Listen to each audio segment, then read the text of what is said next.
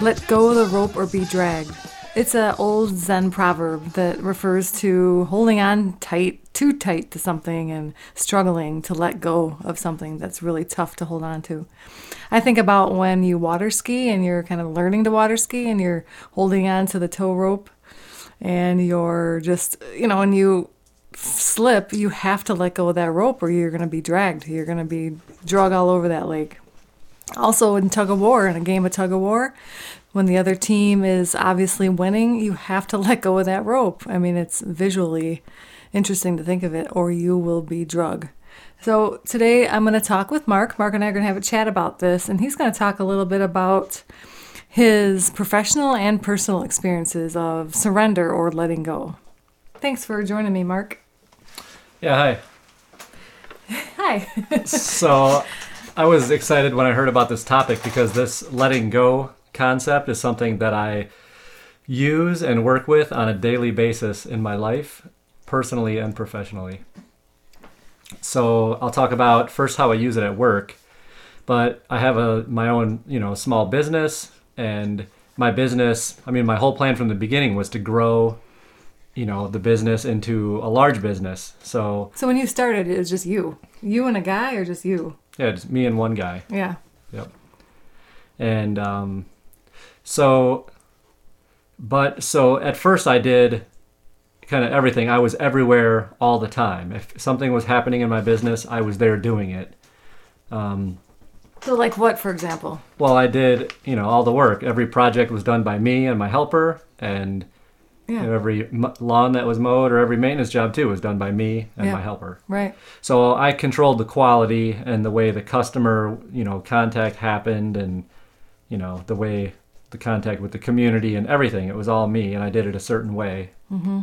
And that was 20 years ago this year that you did that. So you and a guy. Right. Right.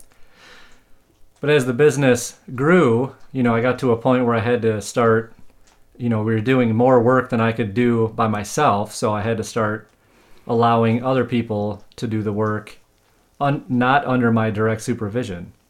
That's hard. And I found that to be, So did difficult. you have a time where it was difficult and it was like really straining and distressing to let go? Or you tried to hold on? It always is. It's still on a daily basis. That's the thing. It's a daily, kind of like a one day at a time thing, But so yeah, like a daily commitment, a recommitment of it. I guess the moment when I first became really aware of it was when I had a guy who I knew how to do everything that we do at work. Yeah. And he was a guy that had been with me from the start, and he stayed with me for a long, long time. So he was starting to do projects on his own, and I was getting so busy that I was off doing sales, full time. And I was only able to drop in on his jobs once or twice throughout the day, beginning and end, or something like that, say. So, and what I would see when I showed up on those jobs was not what I would do if I was doing it. Oh, man. And I would cringe. And I would think, my first thought was, oh my God, we got to start over. This isn't going to fly with the customer.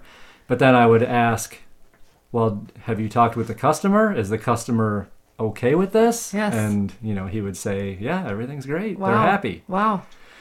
So I just started practicing this technique where I would show up, I would be unhappy with what I saw, although I'd think about it and realize that this is, and I don't like to use the term good enough, but this is good. Yeah.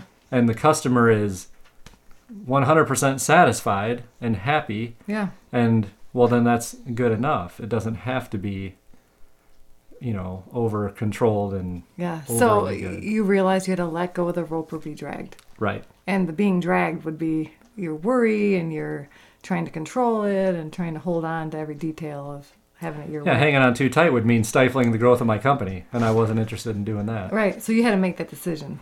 Right, so I practice this every day, still to this day, every single time I see what my other people are doing, I'm letting go, and I also teach this, and it's interesting because now I have like a second generation of letting go. It's me, but I see my managers and my crew leaders strangling the growth of their own crew Yeah. because they're doing the same thing. The people under them aren't doing it up to their standard, and they just want to control it. So but I teach them to let go. Yeah, it's that advice you're teaching them.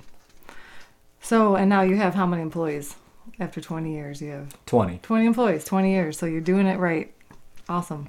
So that's professionally. So personally, you mentioned too, you had something that you wanted to talk about. Yeah, so again, this letting go thing, it's a big part of my life, and I use it personally too. So as a father, especially, I'm aware of this whole thing. The first thing I think about, one of the first things when I think about being a dad, or what dads are, but dads are those guys who, come in complaining about the lights being left on, and the doors being left open, and the water being left running, and things like that.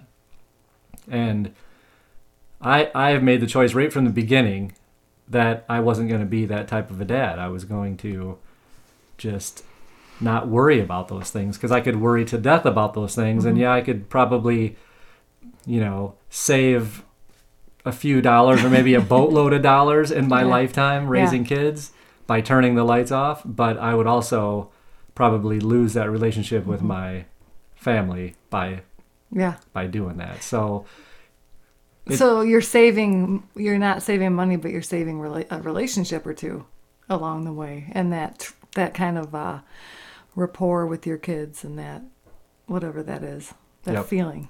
And again, it's a daily decision to let it go. And I believe that by doing that and by being able to do that, I just gain tremendous amounts of positive in my life.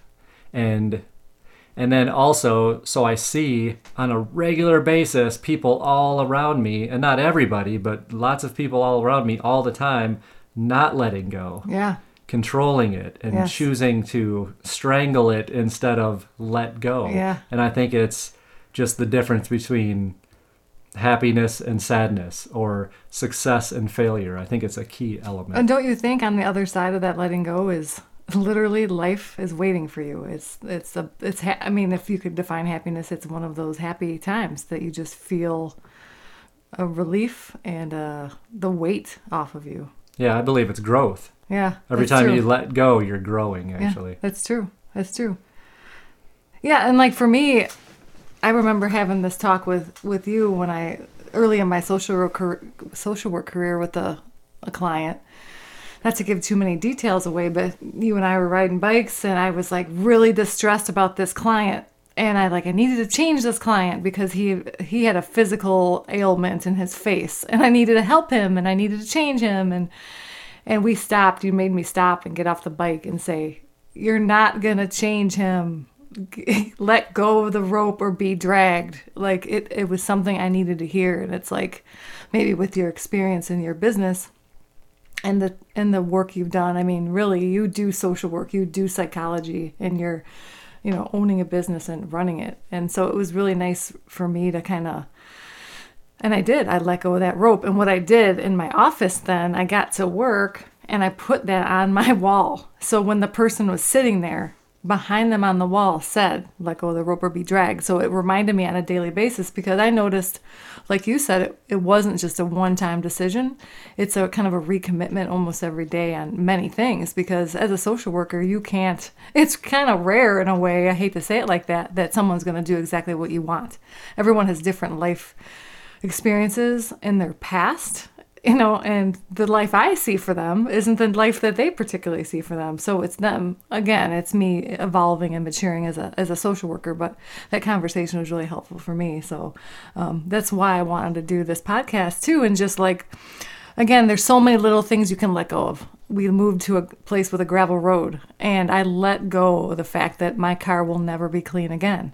And it was a choice, and it's a great feeling to let go of that. I'm like, I'm never going to wash my car again. I've washed it once in a year since we've moved to this gravel road. It's also a Jeep, and it's sacrilegious to wash a Jeep. So. Right, it's against Jeep policy. Sure, true, you're right.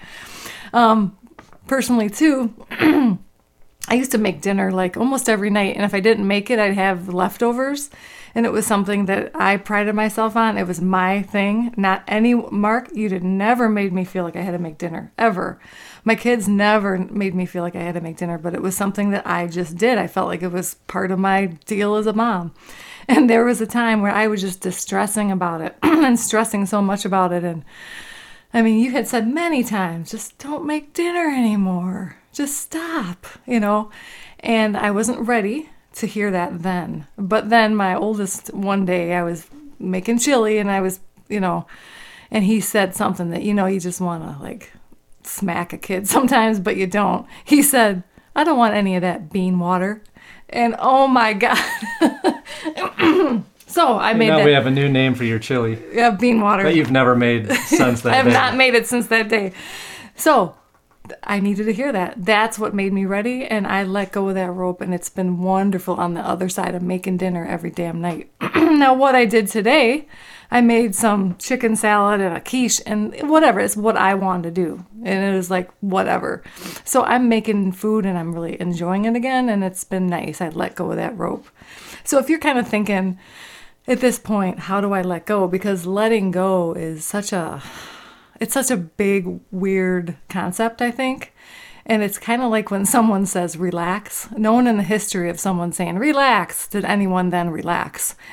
So I'm telling you, I'm going to give you some steps. So basically, number one, there's 3 steps. Number one, recognize it. So again, Mark said he recognized it when the kids were little. I think, when did you recognize that with the kids? Like right when they were born, you wanted to do that? Like, I'm not going to be that kind of dad? Yeah, I guess I saw it coming. You did? Yeah, so I didn't ever have to go there and then ungo there. But okay, that's good. It's still a conscious decision. Yeah. Every single time I walk in the house and Yeah. all the lights are on and all the doors are open. Okay, so you recognized it. So number one, the step is, number one, recognize it. 2, try to loosen your grip a little bit. If you loosen your grip a little bit and see how that feels, sometimes that helps the letting go process. What I could have done is just like made dinner every other night, or like, you know, twice a week instead of not ever again. Because sometimes that helps, but sometimes you're letting go so hard you have to, or you're holding on so hard you have to just let go. And number 3 is find humor in it, because on the other side of all this is funny. It's just funny. I mean, we're laughing about this, and I think that's the point, is find humor in the fact that we think we control stuff, us humans, but we really don't. We really don't control anything, you know, depending on what you believe. But so that's what I have to say about surrender and letting go. And thank you, Mark, for participating and being here for me today.